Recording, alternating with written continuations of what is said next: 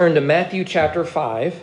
Matthew 5. We've been going through the Sermon on the Mount, and the greatest sermon ever preached, of course. And we introduced this passage really last week when we talked about the issue of anger and conflict and whatnot, and how it is that we address that. But this is really part two, because although we could look at it in one setting, anger is such a serious issue. It's a gospel issue that we really have to pause and address it. And what we see here, the issue of reconciliation, requires the same attention. So I didn't look up the page number of your pew Bibles. Nevertheless, Matthew 5, you'll stand with me out of reverence to God's Word. We'll read verses 23 to 26. The evangelist Matthew writes on the inspiration of the Holy Spirit, citing the words of Jesus. So if you are offering your gift at the altar and there remember that your brother has something against you, leave your gift there before the altar and go. First be reconciled to your brother and then come and offer your gift. Come to terms quickly with your accuser while you are going with him to court, lest your accuser hand you over to the judge and the judge to the guard and you be put in prison. Truly I say to you, you will never get out until you have paid the last penny. Let's go to the Lord quickly in prayer. Our Father, as every time we gather, we ask for the same thing. You would open our hearts, we would receive your word, our mind that we would understand it, our eyes that we would see your glory, our ears we would heed your word, our mouths we speak the truth of the gospel to ourselves, to one another, and to this lost and dying world, and that you would open our hands and our feet, that we would go in obedience to Christ. Lord, this is an issue that is easy to understand, difficult to apply. And give us the wisdom and the courage necessary to be obedient to your word. And may I decrease so that you can increase. In the name of your Son we pray. Amen. May you be seated. When I was in high school, I had a teammate of mine. We were playing high school soccer.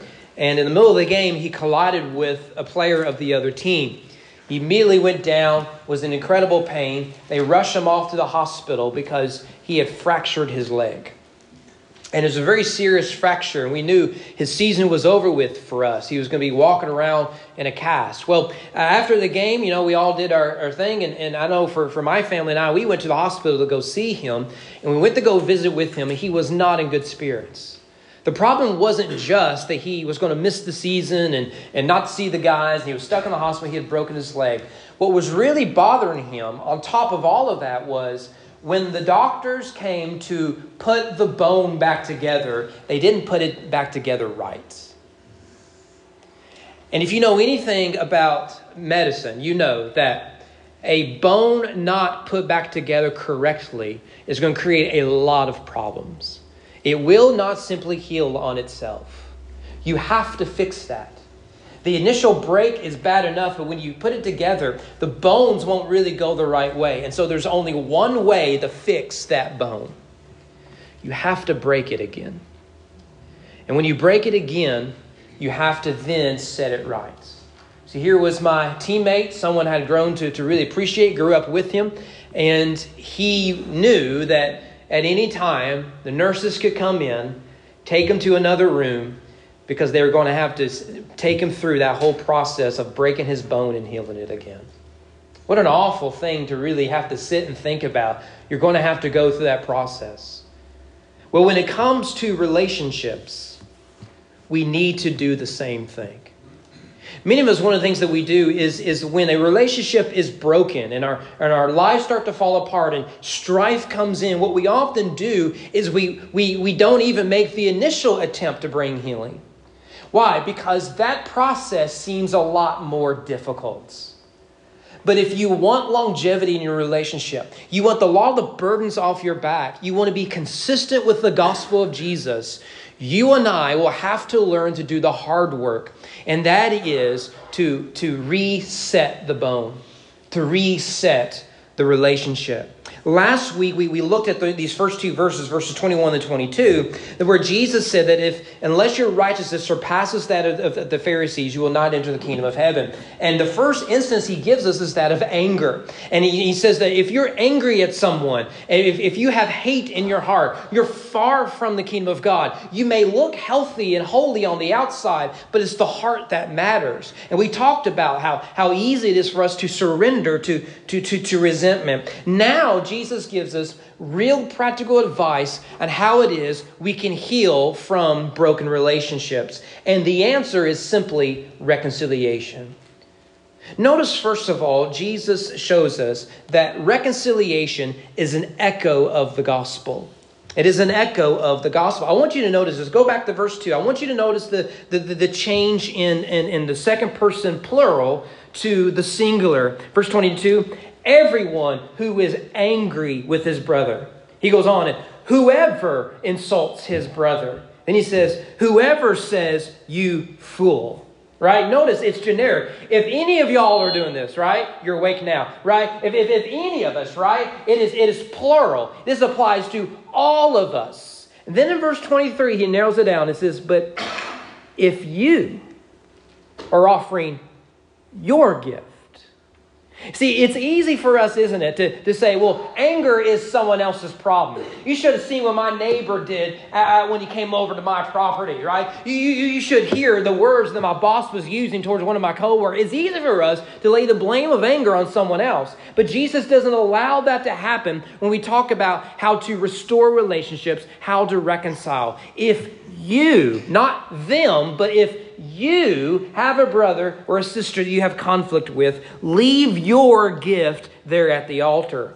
Jesus has been arguing that outward piety is no cover for inward corruption. You can look nice and dress well and talk a good game, but if your heart is corrupt, you are not righteous at all. Bragging about not being violent, we saw last week, doesn't mean we are righteous and holy, because hate corrodes the human heart.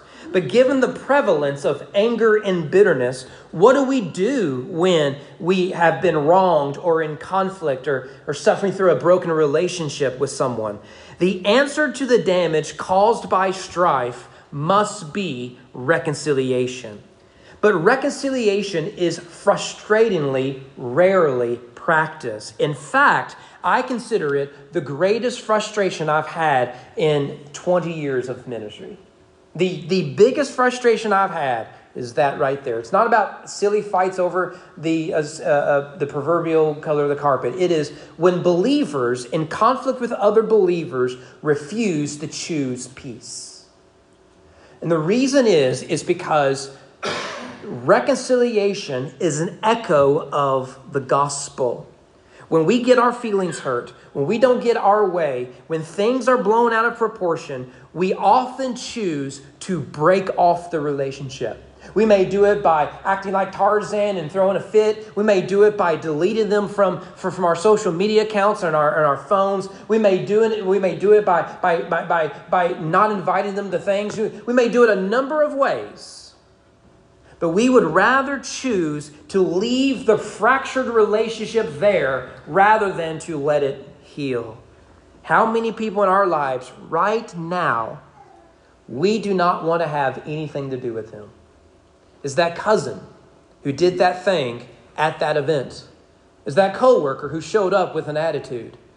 It's that business. It's that church member. It's that whatever. How many of us have said things and never apologized? How many of us have lashed out and never repented? How many of us were wounded and just cut them off forever? Reconciliation is a gospel issue.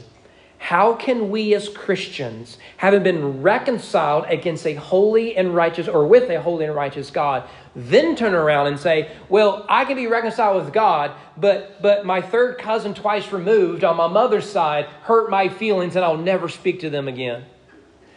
The implication is the sins you committed against your holy Father pales in comparison to the wounds someone else caused you. Can I just encourage you? You are a far worse person than that.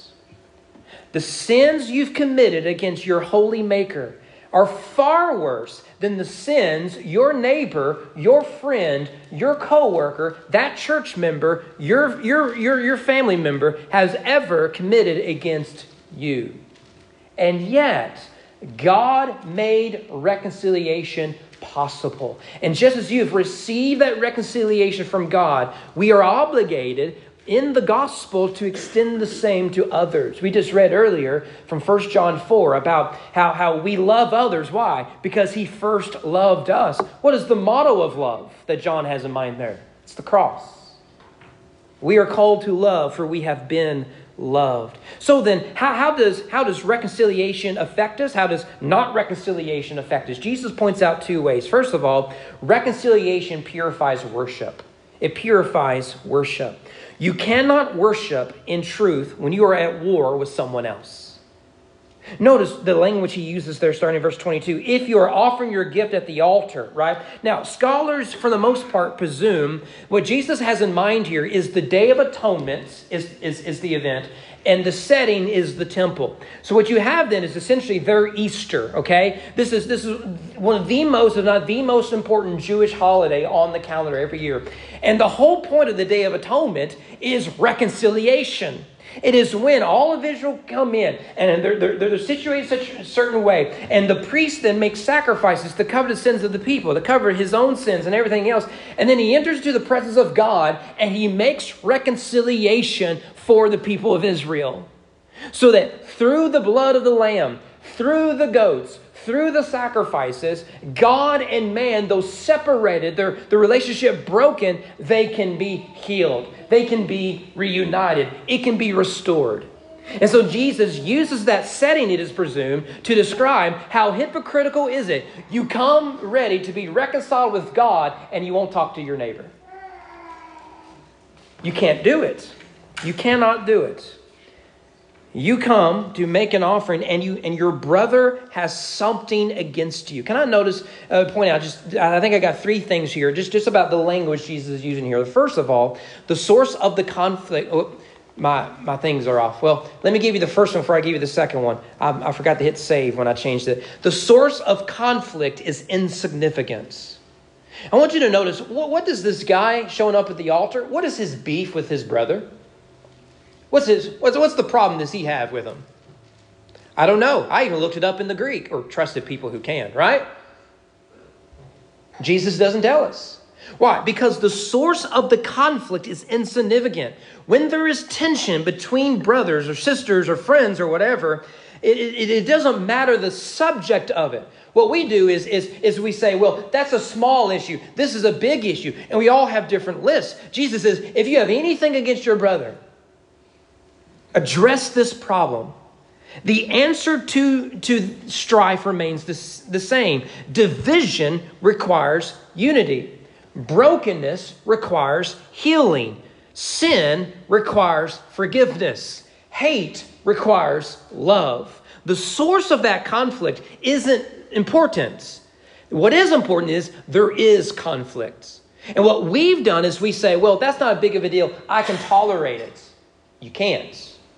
Because then it'll fester. You'll keep a list of all the wrongs this person has done against you. And it'll get worse, and it'll get worse, it'll get worse. But notice here, secondly, which will be numbered onely. Secondly, who is to blame in the conflict is secondary. Not that it's not important. It is secondary. The primary issue is there conflict? Are you seeking to resolve it? Who is to blame is secondary. When we reconcile, we are taking responsibility for the role we contributed to the conflict. That is to say, you are 100% responsible for every bit of the conflict you've contributed to. Maybe you're saying, well, I'm a pretty good person. I only contributed to 5% of the conflict because I hung up on them, right? I'm 5%. Now, you're lying to yourself, but let's just pretend you are as righteous as only you think you are, right? You've only contributed 5% of the conflict. You want to know who's responsible for the 5%? Not your mother, not your father, not your upbringing, not the person you've got problems with, not your neighbor, not because you were out of Wheaties that morning and didn't have a good breakfast. None of those reasons. You are. You are responsible for every bit of the conflict you've contributed to it. How you responded to issues, the words you chose to use, the anger in which you lashed out, the silent treatment you've given them, the distance you've caused, the things you've done behind their backs, the wrath that is within your heart that you haven't verbalized yet. All of that you're responsible for. So who is the blame is secondary to the issue. Notice thirdly, you must start the process of healing. Let me see a show of hands here. Let's say you're out on a country road somewhere near Gratz, Kentucky, okay, God's country. And you're driving down the road and it's late at night and someone else is coming the other way. Your brights are on. When do you dim your lights? Are you one of those people, you see lights coming, you dim them to the glory of God? Or are you one of these people, you say, I'll dim my lights if they dim them first. Because if you're going to blind me, I'm blinding you. Who are you? Option 2. No, I knew you. Right? Anyone else? Right? I know some of you are probably lying to me right now. You who are lying, I'll meet you at the altar at the end of the service. You are a terrible person. Right? Someone needs to tell you that. Doesn't that drive you? Or maybe you're one of those persons, you're like, well, I'll dim the lights. But they have 5 seconds to dim the lights. Because if they don't, I'm busting those things out. Putting a fog light on just to blind them and endanger their lives. That's probably some of you all here. I know, right? I grew up in the country. I know, okay? You're a terrible person. We assume if there's to be peace, they should make the first step. Can I tell you why one of the many reasons, or 2 of the main reasons people don't reconcile? We don't want to reconcile because we think we can be happy in our misery. Figure that one out. The second reason is because we always assume it's the other person's responsibility. You know what they think? It's this other person's responsibility. So you have 2 people waiting on the other person to move and you're just blinding each other. You're endangering each other. You're wounding each other. Years could go by. So notice here, Jesus says, you got someone at the altar. This guy could say, but you don't understand what he said to me. You don't understand what she posted online. You don't understand what they've done. Jesus says, no. Leave the gift. You take the initiative of healing first, and then, right? Failure to reconcile negatively affects our worship. So there you are. Leave your gift before the altar and go first to be reconciled. Notice that reconciliation purifies worship. So long as there wasn't reconciliation, there couldn't be purity of worship. And purity of worship was vital to the Day of Atonement. When there is animosity or hate or bitterness in our heart, you cannot worship with a genuine worship. David wrote in Psalm 66, if I regard wickedness in my heart, the Lord will not hear. Now, we know this anecdotally. Maybe you're here today and you're like, oh, you don't understand, preacher. I can loathe my husband and still worship Jesus. I can be angry at my kids. Maybe you were this morning trying to get them ready and still worship in spirit and the truth. Let me tell you, you can't. And we know this anecdotally. How many people are here in this church this morning because you have refused to reconcile with the people at your previous church? How many people are not here at this church, but they're somewhere else because they refuse to reconcile with people here? We know this, don't we? We know this is a problem. Has it not affected our worship? Preacher didn't visit me when I had that ingrown toenail. I guess I'll move on. I didn't like the music guy's attitude. My kid's Sunday school teacher said something that really bothered me. I can't believe the deacons did that, or they didn't do this, whatever it might be. We can come up with a list. It is hard to sing the love of Jesus with a scowl. Wouldn't you agree? It is hard to seek forgiveness when we refuse to forgive. It is hard to grow when we are stuck in the past. If we took Jesus seriously here this morning, how many of us would be right here in this sanctuary? How many of us right now need to leave the gift at the altar and go and be reconciled? Here we are in our nice sanctuary with our Bibles in hand. How many of us, probably the far majority of us, need to go and be reconciled? The reason we fail to take relational reconciliation seriously is because we fail to take spiritual reconciliation seriously. If only we knew what it costs God to reconcile us with Him, we would stop thinking and dwelling on our hurts and start working and striving for peace. Who here in this church needs to be reconciled this morning? What family member comes to mind? What coworker? What friend? Well, I believe that reconciliation purifies worship. I believe it also heals relationships. If strife harms our spiritual lives, it will certainly harm our personal life. The baby knows. Notice the urgency. The baby's trying to tell y'all, you need to listen up, right? Notice the urgency of Jesus' language here, starting in verse 25. Come to terms quickly with your accuser while you're going with him to court. Right now, he had talked about court previously, so I don't want to dwell on that. But here's his point. He says, just as the time of salvation is now, so is the time of reconciliation now. The urgency is made very clear. Tomorrow is too late. We are not to allow bitterness and anger or hate or envy to poison our hearts or to separate us from other people. The time for reconciliation is now. This is the problem we enter into, right? Well, again, when they do X, I'll respond. And so we wait around and we only get more bitter. We only complain more. We only whine more because we're waiting for this person. We haven't expressed this to this person, right? That really hurt me. I really think if you could help me in this area, we won't communicate it. No, they're just supposed to know by osmosis or something. I don't know. They can read minds. And so we're waiting and we're waiting and we're waiting only for us to sink deeper into the poison of hate. Jesus uses the image of a judge and a threat of imprisonment to make his point. The nature of the crime isn't given, but that does not affect its purpose. Jesus is arguing that if you go unreconciled long enough, you will be punished until everything is repaid. And the assumption is you'll never be able to pay it off. Allows poison to ruin one's relationship will seep into the next relationship. You've got to see that. You have to see that. Chances are, many of you may be in the dating scene. Some of y'all remember the dating scene. And chances are you had a relationship that went bad. What did you do? What was the greatest temptation you had? When you jumped to the next relationship, your number one concern was not to go through the same thing. Which meant you judged this new relationship with all the hopes and dreams you had for it by your hurts in the past. Why? You never addressed the hurts of the past. You allow poison in your heart, it will ruin the relationships that you have now. It will ruin the church that you worship at now. It'll ruin the marriage that God has given you now. It'll ruin your job that you have now. Some of us here, we may have jumped from one job to another thinking that the boss was the problem. The issue is you jump into the next office thinking everything will be fine, but you're worried to death you're going to see the same signs. When you refuse to reconcile, you're already ruining and wounding the people now around you who love you. Because you're judging them by others and wounds they've yet to be healed. Well, let us remember the context by which Jesus speaks here. Remember, if you go back to verse 20, the issue is your righteousness must exceed that of the scribes and the Pharisees. And that is the context of everything Jesus says here, and really for the rest of this chapter.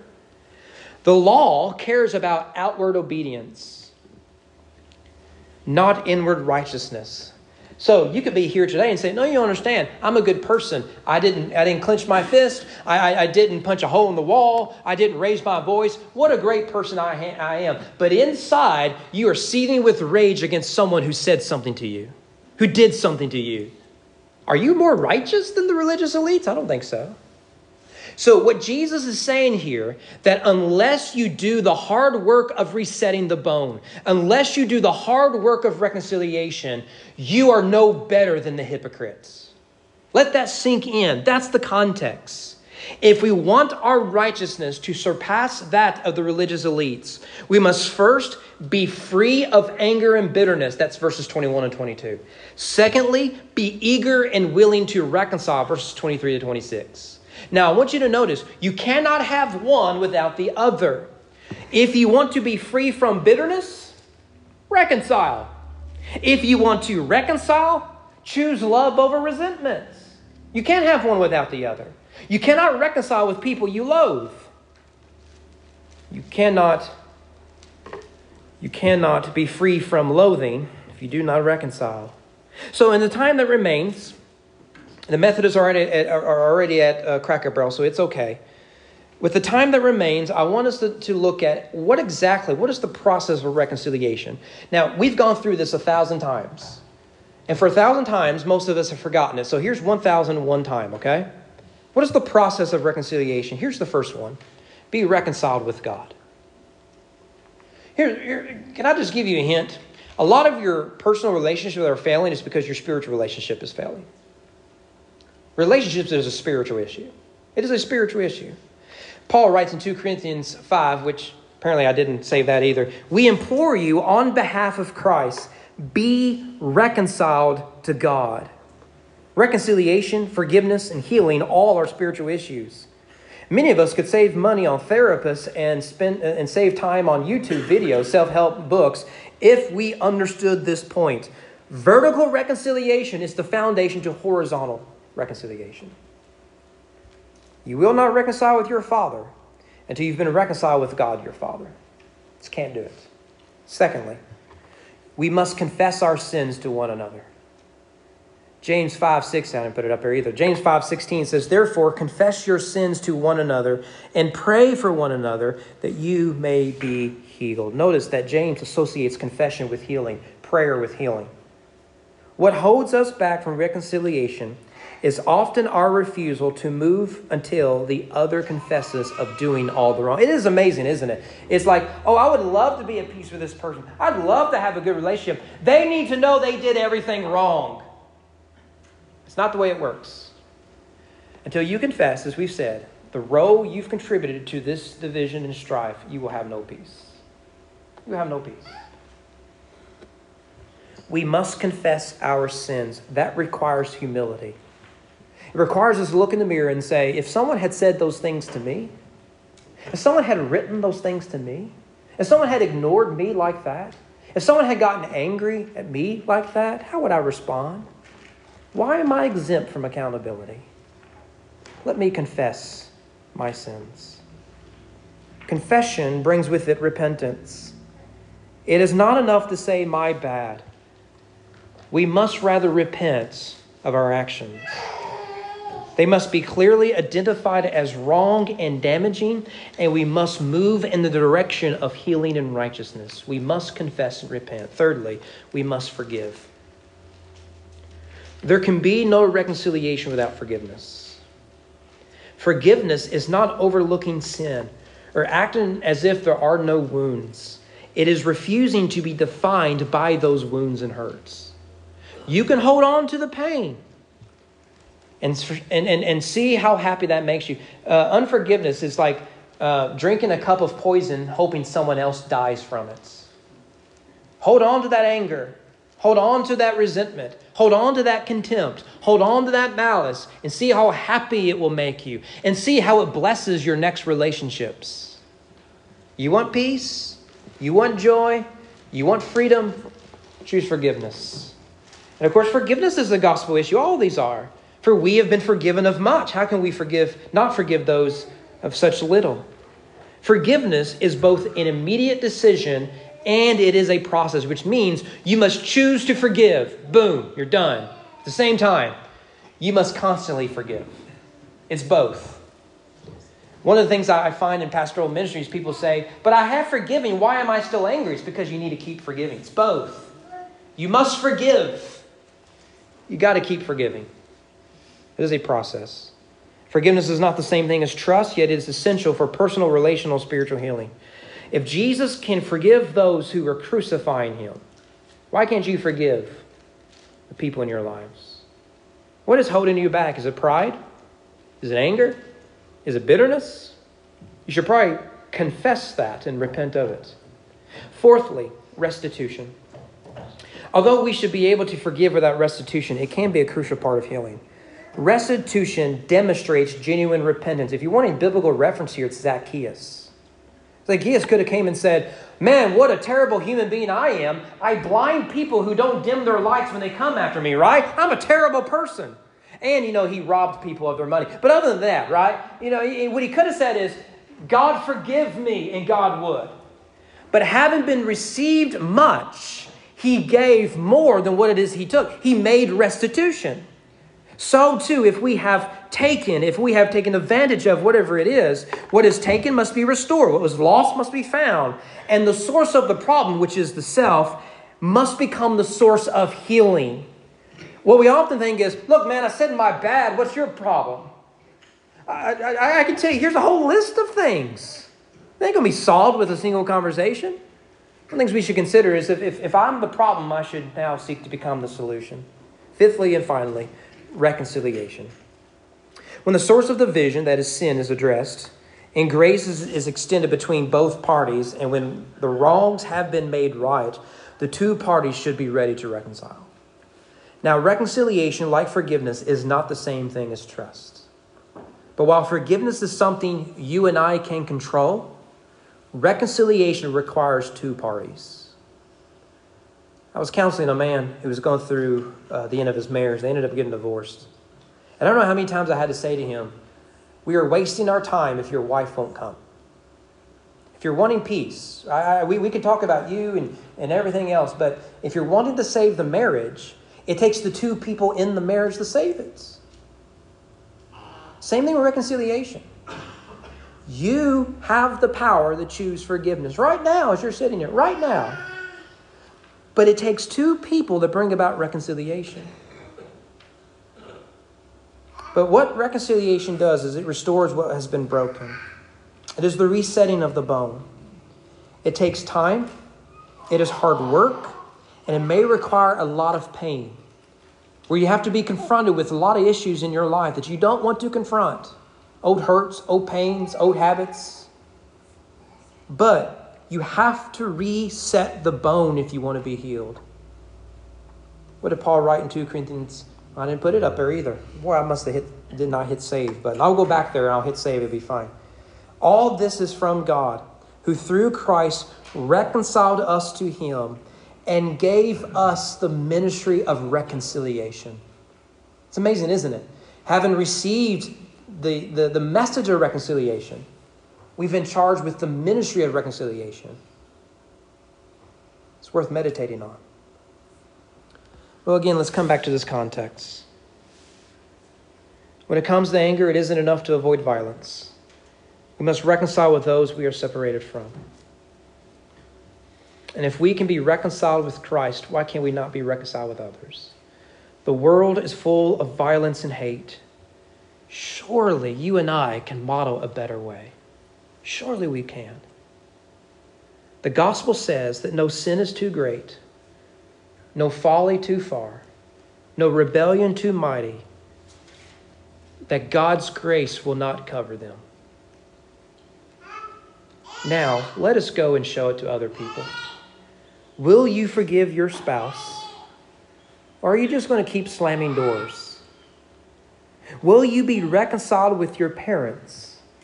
Or are you just going to keep refusing to call them? Will you heal with your coworker, your friends, your neighbors? Or are you just going to keep separated from them? Look at the cross. What is the answer to that question? So maybe you're one of two people here.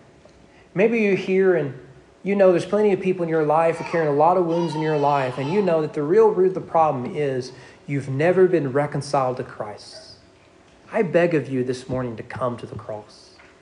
Christ has suffered for you. Enough blood has been shed. Enough sorrow, enough tears has been offered. Christ can forgive you. Christ will heal you. Or maybe you're here, and on the one hand, you have the righteousness of the Pharisees that says, I'm a good person, I'm not to blame, whatever it might be. But in reality, you're over here, and you realize, by conviction of the Spirit, you're a hypocrite. There's someone in your life that God has put in your heart and mind right now. Will you be reconciled? Do you need to leave your gift at the altar? And if so, I beg of you in this time of invitation to come. Lay your gift, lay your brokenness, lay your sorrows, lay your resentment, lay your contentment before the cross, and go and be reconciled. Let's pray.